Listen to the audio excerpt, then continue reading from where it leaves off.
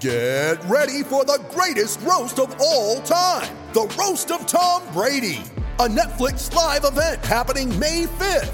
Hosted by Kevin Hart, the 7-time world champion gets his cleats held to the fire by famous friends and frenemies on an unforgettable night where everything is fair game. Tune in on May 5th at 5 p.m. Pacific time for the Roast of Tom Brady, live only on Netflix. When you need mealtime inspiration, it's worth shopping Kroger, where you'll find over 30,000 mouth-watering choices that excite your inner foodie. And no matter what tasty choice you make, you'll enjoy our everyday low prices, plus extra ways to save, like digital coupons worth over $600 each week. You can also save up to $1 off per gallon at the pump with fuel points. More savings and more inspiring flavors make shopping Kroger worth it every time. Kroger, fresh for everyone. Fuel restrictions apply. With threats to our nation waiting around every corner, adaptability is more important than ever. When conditions change without notice, quick strategic thinking is crucial. And with obstacles consistently impending, determination is essential in overcoming them. It's this willingness, decisiveness, and resilience that sets Marines apart. With our fighting spirit, we don't just fight battles, we win them. Marines are the constant our nation counts on to fight the unknown. And through adaptable problem solving, we do just that. Learn more at marines.com. Welcome to the New Books Network. Hello, everybody, and welcome back to New Books in Sports, a podcast channel on the New Books Network. I'm your host, Paul Nepper, and today we'll be talking to Carl Rommel about his book, Egypt's Football Revolution, Emotion, Masculinity, and Uneasy Politics. Carl, welcome to the show. Thank you, Paul. I'm really happy to be here. So Carl is in Cairo right now. I've never done a podcast with someone in the Middle East, so this is kind of exciting. Carl, I wonder if you could start by telling our listeners a little bit about yourself. Yeah, sure. So I'm a Swedish social anthropologist who did most of my studies in London, SOAS, University of London. And since 2007, I also spent large part of my time in Cairo, Egypt, initially as a language student, and since 2011, roughly, doing ethnographic fieldwork in the city. So first for my PhD and then for postdoctoral research. So over the last 4 years, I've been a postdoctoral researcher in Helsinki, University of Helsinki, Finland, in a project called Cross Locations. It's an European Research Council funded project that looks at the Mediterranean as a regional space with different locations, connections and disconnections. I'm also doing new research right now about dreams and allure of projects of different scales and kinds in Cairo. And I should also say, I guess, that I've always been a very passionate football fan. The club of my heart is IK Sirius, rather mediocre mid-table club from Uppsala in Sweden, where I'm coming from. All right. So how did the idea for this book come about? So I guess the world of football in general and fan culture in particular has always interested me a great deal. As said, I'm a big football fan myself, and wherever I've been traveling, I've always been trying to attend games, watch stadiums, trying to get a sense of supporters and understand how supporter culture relates to society, politics, social identity. And when I first moved to Cairo, I was struck by how extremely football mad this place is. The football is just everywhere. People spoke about the sport all the time. I witnessed huge street celebrations after national team victories. So when I was supposed to make a proposal for a PhD studies, I wanted to include combine football in Cairo in some way, right? So I proposed a study. At the time, there was an ethnography of football supporters in a neighborhood in Cairo about everyday masculinities and how football works as this semiotic resource that people use and mobilize to create themselves as male subjects, I guess. So what happened is that I got admitted to the PhD program at SOAS in 2010, and I started in autumn 2010, and then just a few months later, in January 2011, Egypt is struck by this big revolution, right? January 2011 revolution, which changed football beyond recognition. So when I started doing my fieldwork in 2011, it's the summer of 2011, football was not at all this everyday background noise that I had envisioned. Instead, the game was sort of very much entangled in a period of swift revolutionary transformation. So it was both being encapsulated by the revolution, but also having a great impact on the revolutionary transition. So what I had to study, and what I had studied during my PhD research, which is the sort of the basis of this book, is a game undergoing very quick transformation. Football becoming something that it wasn't in the past. Football becoming extremely politicized in various ways, and also football losing its previous position in Egyptian culture. So a lot of fans that I talked to, were saying, "Oh, we used to love football a lot in the past, but nowadays we don't really care that much about the game." So I was interested in that transformation of a huge popular culture phenomena during a period of rapid revolutionary change. Going backwards a bit, what was the role? How would you describe football's role in Egyptian society historically? So in many places in the world, I guess football was introduced by the colonial powers, by the British, in this case in Italy, in Egypt in the late 19th century, by army conscripts, but very quickly was taken up by the nationalist pro-independence movement as this vehicle for nation building. And pro-independence struggle. So the biggest Cairo club, for example, Al Ahly, which is the biggest club in Egypt, was explicitly established in 1907 as an effort to improve the physical abilities of national Egyptians, to create this sort of also physical side of the nationalist movement. And from that moment on, I suppose, there's always been an assumption that sort of achievements on the football pitch reflect achievements of the nation at large. And this is something that's been explored by historian Wilson Jacob, for example. So, and from the 20s and 30s, the game developed into Egypt's by far most popular sport and the sort of unquestionably national sport. And there's also this rivalry between the two biggest clubs, Al Ahly on the one hand and Al Zamalek on the other hand, which forms, I guess, a keynote throughout the 20th century. And one more thing that we might be important to know, it is that football in Egypt, in contrast to many other places in the world, does not really accentuate and create regional divisions inside the Egyptian nation state. So most people in Egypt, all across the nation, support Al Ahly or Al Zamalek, most often Al Ahly. The only exception are a few cities along the Suez Canal, Port Said and Ismailia and Suez, where you have strong sort of regional teams. But this has meant that football, instead of sort of creating these regional divisions inside a nation state, has mostly been an arena to define what the whole Egypt is about, the whole nation is about, the whole people.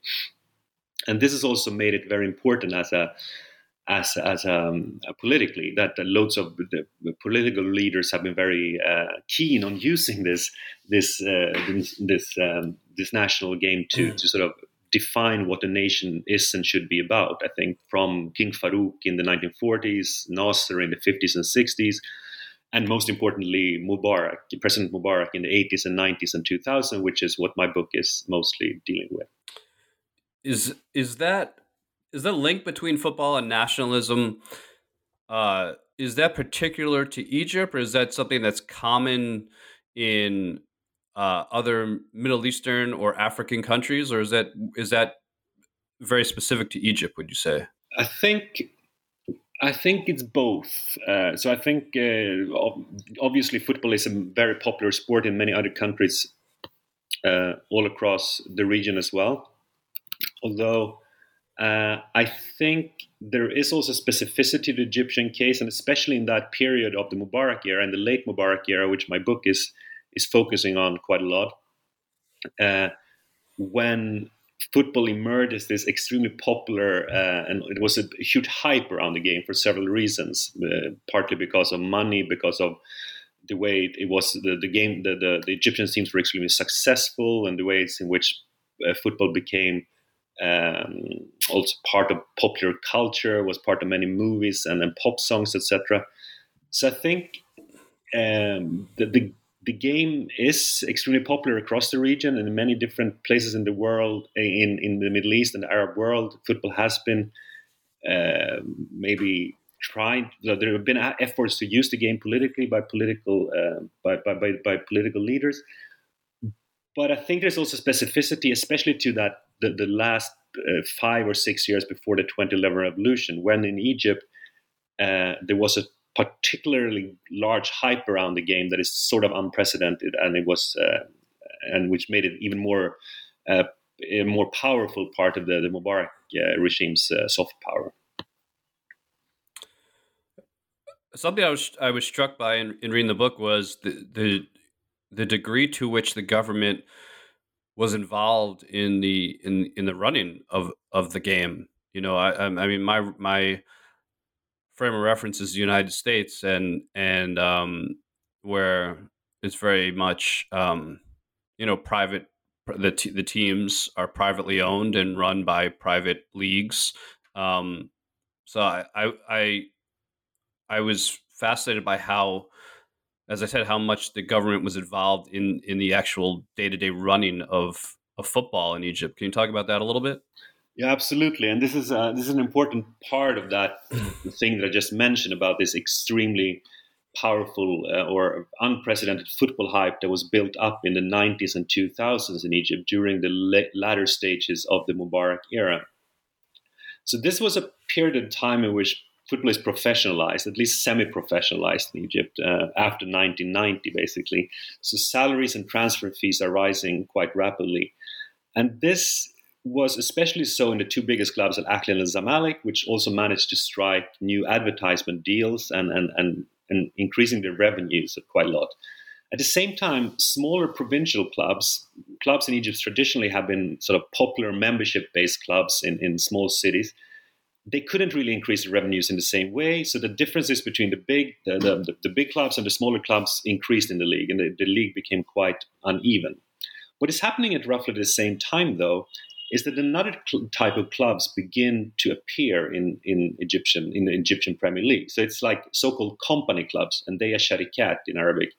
And these are basically teams run by the social clubs of large companies, most of which are state-owned. Okay, so and the reason for why these clubs became so competitive was that it was very easy for them, in contrast to smaller popular clubs from provincial cities, to just channel a bit of their revenues from their already enormous budgets into the football teams, so to compete when more money was coming into the game. So the clubs themselves didn't really have any revenues, but they should just like channel a small part of the overall budget of the company, basically. So in a quite short period of time, say between the mid-90s and mid-2000s, you have the sort of the structure, the teams in the Egyptian Premier League changed quite radically. So instead of having these classical popular clubs from Cairo and the provinces, you have all these teams belonging to the state bodies that enter the league. So you have the Ministry of Interior as a club, the police as a club, the military has 3 different clubs, the state oil company as a club, the state's gas company as a club, etc., etc., etc., right? And all in all, this resulted in much more money coming into the league through this sort of indirect state funding that I think we could call it. And the league became the by far strongest in Africa. And this also secured a sort of competition in the league that was otherwise becoming quite unevenly balanced. And this is part of why the Egyptian football also evolved into the strongest in Africa at the time, in the late 2000s. Right. And so you've talked a little bit about, how the nationalism and the, stirred up kind of a football frenzy. I think you referred to it as a football craze bubble in the years prior to the revolution.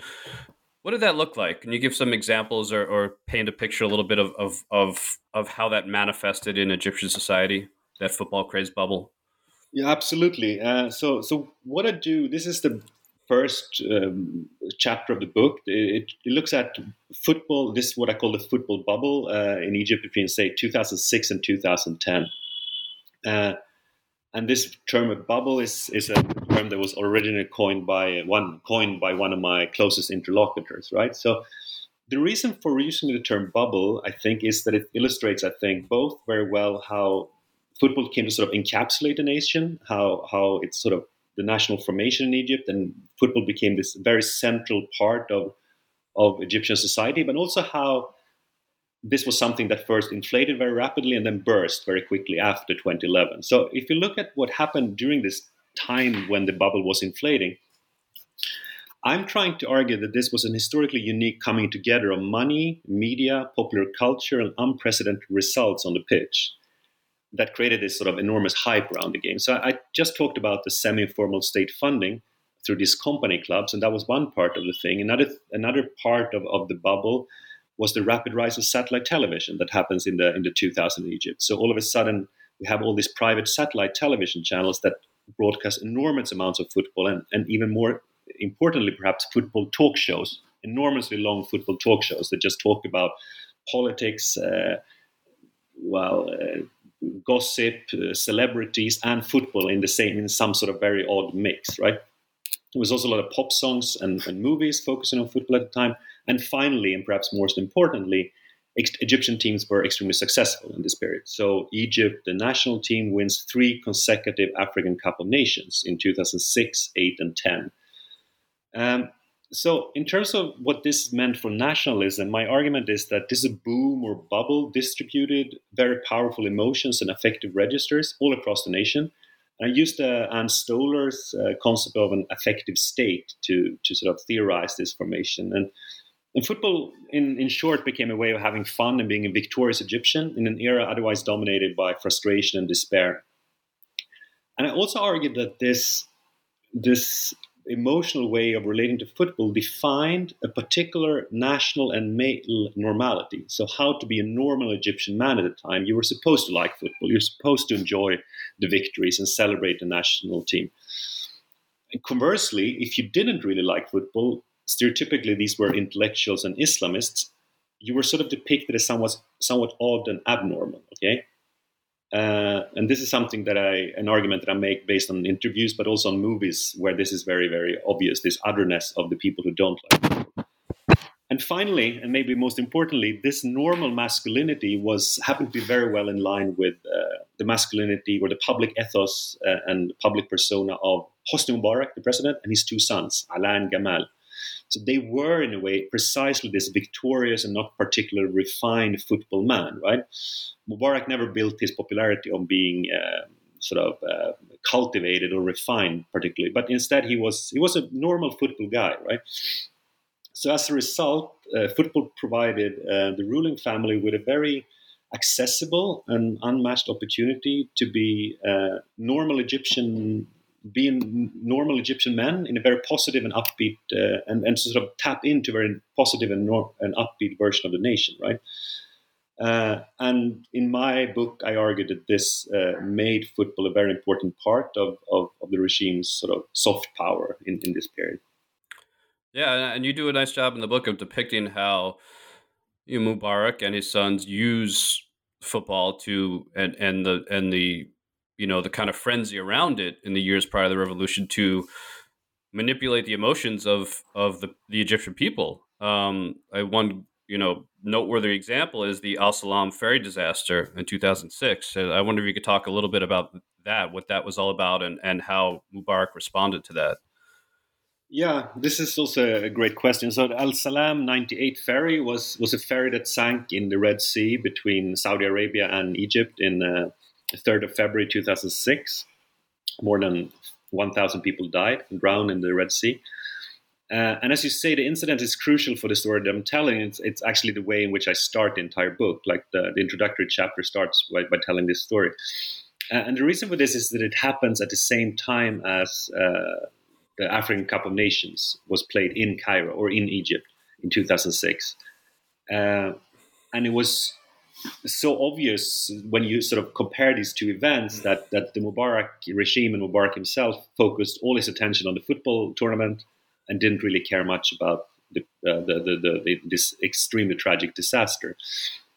And this is indicative of several things, I think, several issues that are sort of the heart of my argument. That I think, first of all, it's obviously a very good illustration about sort of this football hype or bubble, which started, we should say, in 2006. This Africa Cup of Nations in 2006 is very much the beginning of this unprecedented period of success for Egyptian football.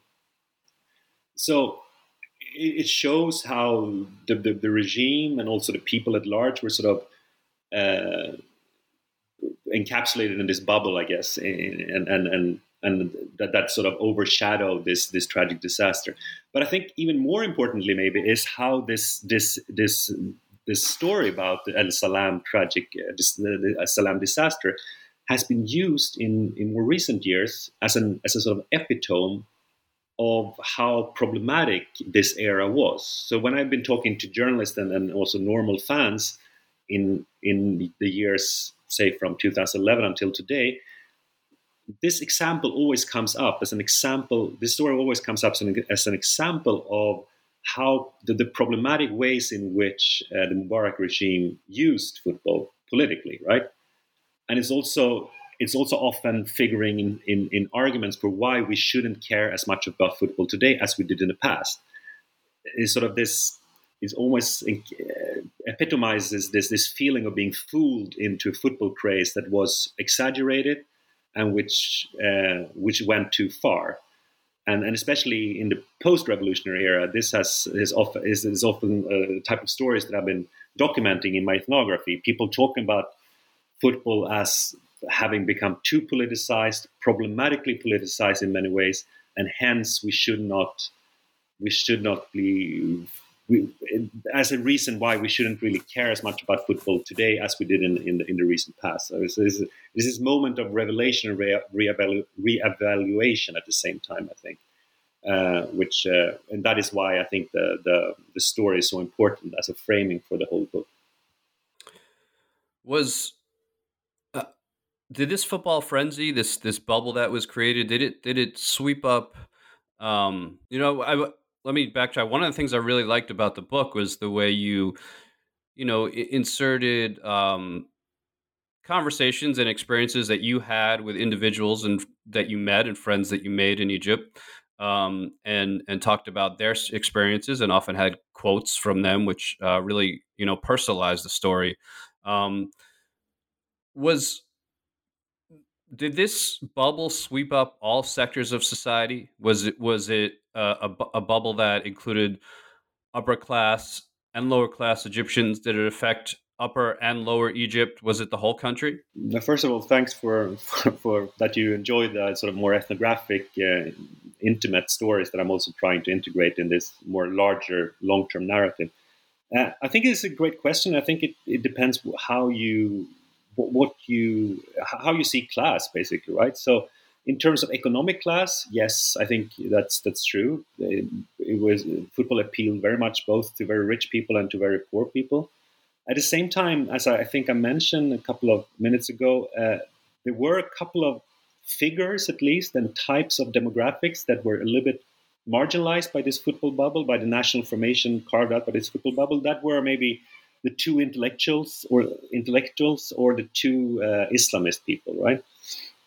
And there's also a moment in time when this becomes very apparent, and that is when Egypt loses a very important game to Algeria in 2009, and which is also a moment in time when more criticism is starting to be voiced against this football nationalism, and it's very often voiced by exactly these two groups of people: the intellectuals, the sort of public intellectuals, and Islamists.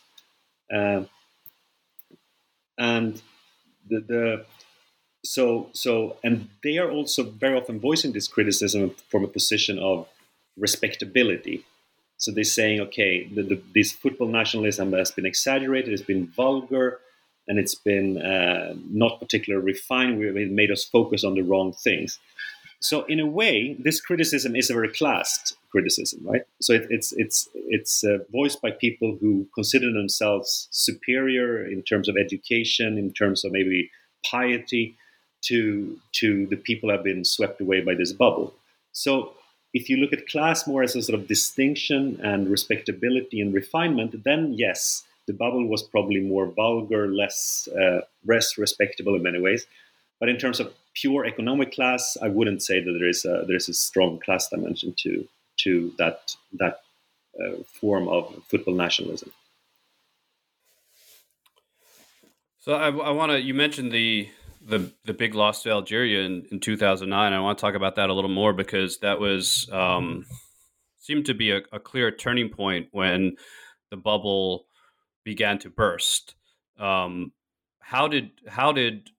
was that loss so devastating, and how did things change regarding Egyptians' feelings towards football after that loss? Yes, this is the second chapter of the book, and it's really focusing in on these two games against Algeria in November 2009. And it's the first. There's a game in Egypt, in Cairo, which Egypt wins by two goals to 0. And that means there's a World Cup qualification group, right? And the 2-0 wins means that the two teams end up on exactly the same points and goal difference, Egypt and Algeria. So you have to have a replay in Sudan a few days later, which Algeria wins. And this is unprecedented. You have two games in short sequence and one on neutral soil. And for many Egyptians, this was the most important game that has ever been played because the Egyptian team had won all this Africa Cup of Nations, but they had not reached the World Cup, which is sort of the main, the global stage where the team could show how great it was for the rest of the world, right? It failed. And after this failure, I should also say that these two games were probably extremely tense. There were a lot of fights and outrage and even diplomatic conflicts between Egypt and Algeria. So in a way, they were both sort of the peak of the football bubble, but also the point, as you say, when things started to break apart. And that was partly because this was the most, the natural next step for the Egyptian football bubble would have been to go to the World Cup. Egypt missed the World Cup. It was difficult to sustain the hype.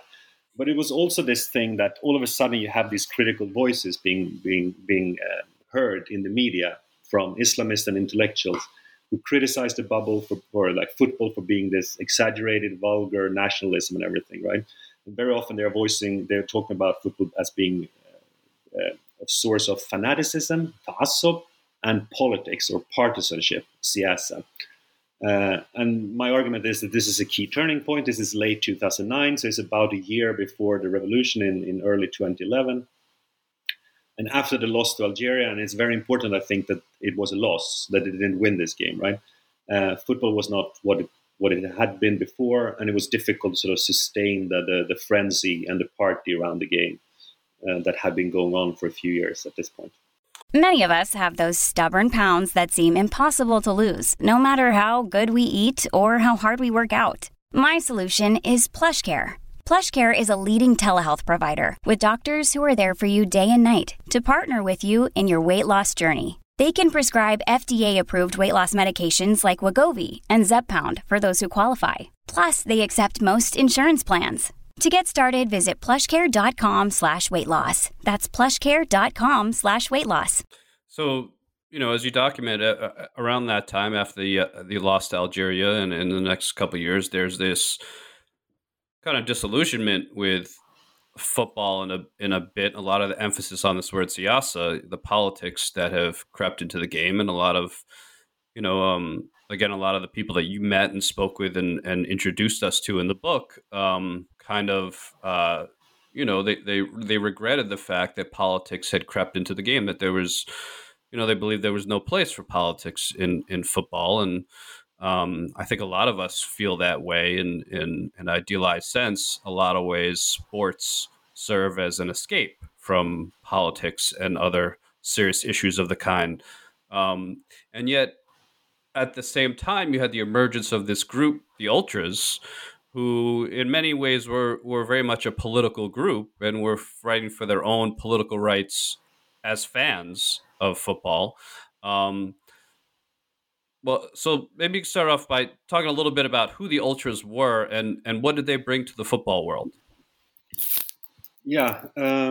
No, I'm glad you bring up this issue about politics, siyasa, which is a theme that pops up throughout the book, I think, in several chapters, and about the sort of this is quite a complex story about the sort of an unease that a lot of Egyptians feel about entanglements between football and politics. And I'm trying to write an ethnography about both discourses but also experiences of politics. What does politics feel for people, and why does it feel so problematic for a lot of Egyptians?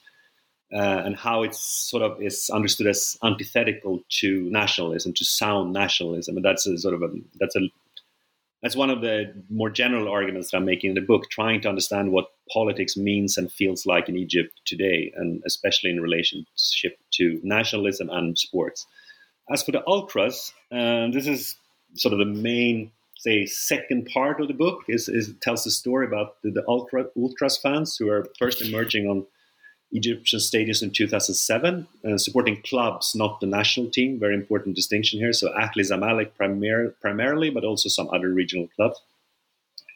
So ultras fans, I'm sure some listeners will have heard of, are not really unique to Egypt. They've existed in stadiums in southern Europe since the late 60s, spread through Morocco, Tunisia in the early 2000s, and then were sort of the founders in the Egyptian ultras, took most of their inspiration from other ultras in North Africa. Internationally, the ultras movement based their fandom on a number of strict principles. They're against modern football, they're against the police, they're against the media, and they very much insist that football should be watched at the stadium, not on television, right?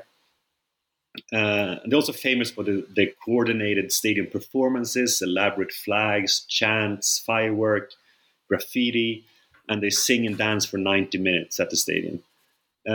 So my argument about the ultras in Egypt and how they emerged in the late Mubarak era from 2007 onwards is that they carved out a very distinct and very different emotional style, which was very different to the type of fandom that had dominated Egypt in the past. It was a totally new way of being and feeling as a football fan, which was younger, more organized, more independent, and which felt much more international for a lot of people.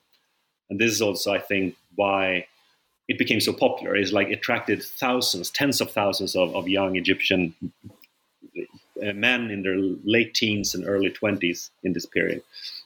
And what was their influence on football? How did they change football in Egypt? So, yeah, in a number of ways. So first of all, they staked out a new way of being a football fan. Okay, so I talk about it as an emotional style. So it's like, which is quite distinct to the emotional politics of the football bubble. Okay, so they challenged the way football was supported, the kind of emotions and attachment one should have to football teams, how one should behave at the stadium, and also if you should relate to football through the media or more live at the stadium, right?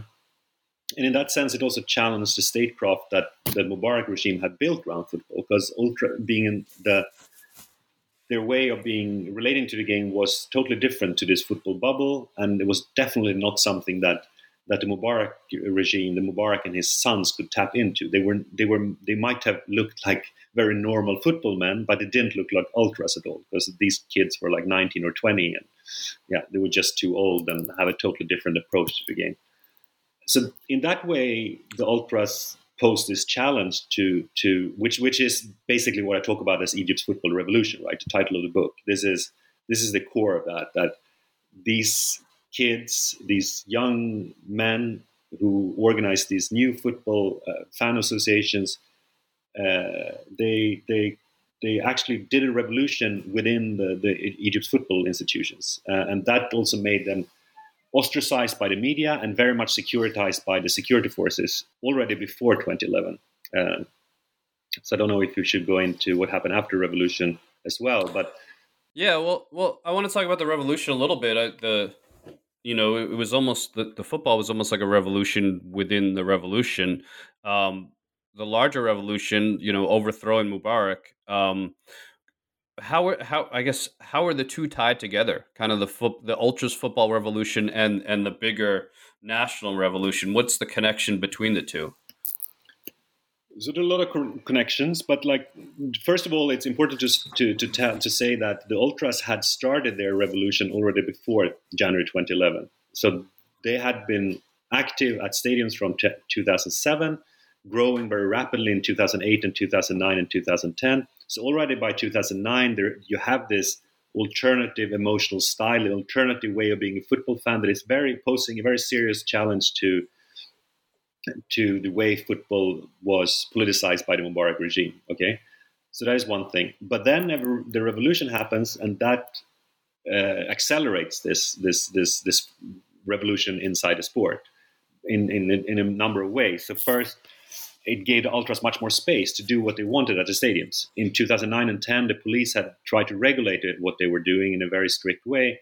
In 2011, the police is sort of withdrawing from streets in Egypt in general, from the football stadiums in particular, and the ultras get much more space to enact their stadium performances, being very provocative towards the police and the state. So the stadiums really become an arena for a very visible part of revolutionary expression at this time. Second, the ultras also participated in the revolutionary struggle in the streets, right? So they had an experience of fighting the police from before 2011, which made them extremely useful as a revolutionary force to actually fight off the police in Tahrir Square and in different street fights in 2011. Although they never say that they did this as a group. They never officially endorsed that, okay, we are going into the streets to fight the police, but people did that as individuals, as to say. So it's an important distinction here, which I really want to stress, that they never really said that explicitly that we're going to do this. In that sense, also the ultra struggle became much more visible. Like all of a sudden, you see these ultras aesthetics and flags in the streets and fighting the police and in these demonstrations and protests that were all over Egypt in 2011. And I mean, the ultras revolution and their popularity was relatively short-lived. They eventually faced a backlash. Which I think, you could point to the Port Said massacre as kind of the beginning of their downfall. Can you talk a little about what happened at Port Said and how that affected long-term, how that affected the ultras in Egypt? Absolutely. This is probably the most important event in this entire book. So on the 1st of February 2012, the Cairo team Al Ahly plays Al Masri from Port Said in an away game in Port Said. And the whole match was very rowdy. There were like people interfering jumping the fences and getting into the pitch already early in the game. And this is also important to know. This is traditionally one of the fiercest rivalries in Egyptian club football. Anyway, after the final whistle, Al Masri, the home team, wins the game 3-1. Hundreds, if not thousands, of home fans storm into the pitch and they attack the away fans in the stands. The police, seemingly, you can see this in the footage from television, which is there for anyone to see on YouTube. The police just step back. They don't really try to interfere. And what is happening is that loads and loads of fans are attacking the away fans, the Al Ahly fans in the stands. And in the end, 72 fans, Ahly Ultras fans, are killed. They are strangled, they are stabbed, many die in a stampede as they try to escape out of the stadium, but for some reason the stadium gates are locked. Until today, it's not exactly clear what happened and why, but it's sort of accepted that this was some kind of setup, right? So it was some kind of coordination by police, maybe even military, to teach the Ahly fans a lesson, because they had been so involved in the revolutionary struggle and because they had been more and more assertive in their criticism of the security forces at the stadiums over the past years. So that is pretty much sort of the event and what happened in Port Said. And of course, there were trials and perpetrators were held accountable, which ultimately seemed to work against the ultras. That even though they were victims in a sense, it seemed like the public kind of turned against them in the years after the attack. Why do you think the ultras kind of fell out of favor with the people of Egypt? Yeah, I think this is so two-step thing here. Maybe we have to say, like, the first year after the Port Said massacre, I think that the ultras were very popular in Egypt. I think that's important to stress. Like, there were no games, the leagues were suspended, there were no games in Egypt, but at the same time the ultras are like pouring into the street of this enormously impressive campaign for justice for their martyrs, and also for reforms of Egypt's football institutions. And they're extremely popular in this period, and they're almost sort of seen as these revolutionary role models, like as both being able to do things, but still be doing that in a very respectable and very ordered manner that is unprecedented when compared to many other revolutionary forces that didn't really have the ability of actually getting change done, right? But then, as you say, like about a year later, in 2013, so like 1 year after the Port Said massacre, you have the first round of verdicts of the court cases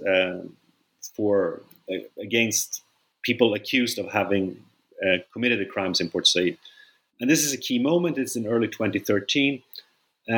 And the Ultras Ahlawi, which is the group supporting El Ahly, whose members have been killed in Port Said, they have been pushing very hard for these people who are accused defendants to be convicted. And among the defendants are mainly supporters from El Masri, the club from Port Said, who they are convinced had carried out the killing, even though it might have been organized by the police and the military. In the end, you have death sentences against 21 fans from Port Said, and that is followed by very infamous scenes outside Al Ahly club in central Cairo, where Ultras Ahlawi are celebrating the death sentences of other young men in Port Said. Now, this scene, and they're also insulting the people of Port Said in a very explicit manner, if you put it that way. As I show in my book, this moment made many revolutionaries in Egypt, who were not necessarily football fans, turn against ultras, okay? Why do you celebrate these verdicts? Shouldn't you focus on the real culprits, the police and the military, right? So it created a break somehow when the ultras lost their position as revolutionary darlings. They came to look like they were focusing more on their own interest than on the common good, and they sort of their image of respectability and as these respectable revolutionaries was lost at this point in time. So this is a key point and after this, the ultras have still been around for many years, but it became difficult for them they lost their position at the very center of the revolutionary struggle, I think, in early 2013.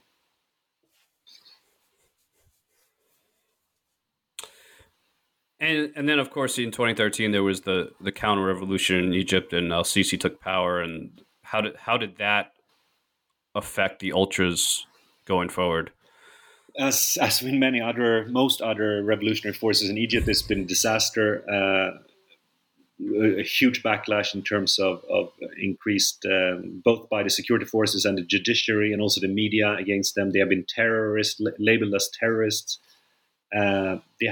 There are also, importantly, there has been no fans at Egyptian games since the Port Said massacre. We have now almost 10 years down the line, and there have not been fans at any domestic games in Egypt. Only international matches, like Champions League matches and the national teams matches, right? So, but today, the situation is very grim. Most of the leaders of the ultras are either in prison or abroad.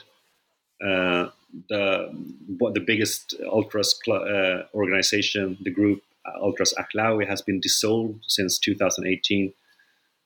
Some other groups are still fighting on, but they can't really do much. And also, there's no recruitment of new members since there are no games to go to. So it's the end of the ultras in many ways.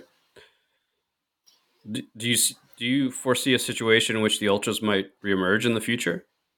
Not in the form it used to be. I can't really see that. I think this was very much a generational formation of people. They were in the late teens and early 20s when they started this in the late 2000s. They're now in the 30s, late 30s, and many have kids if they're not abroad or in jail, as I said. And no recruitment. As there hasn't really been a recruitment. The ranks have not been filled with new boys and young men. So, right. In that form, it's not going to happen. Maybe something new, something similar will happen, but it has to be done by the new generation of people, probably in reaction to the current regime rather than in reaction to the Mubarak regime, which was the sort of the context in which the ultras first emerged. in recent years, Egypt's had actually tremendous success. They returned to the World Cup. Mohamed Salah has emerged as probably the greatest Egyptian football player ever. Um, how has his success and the country's success in general on the world stage uh, affected interest in football in recent years? So this is something that I write about in the postscript of the book. So it's a postscript that is sort of taking the story to a period between late 2017 and summer of 2019.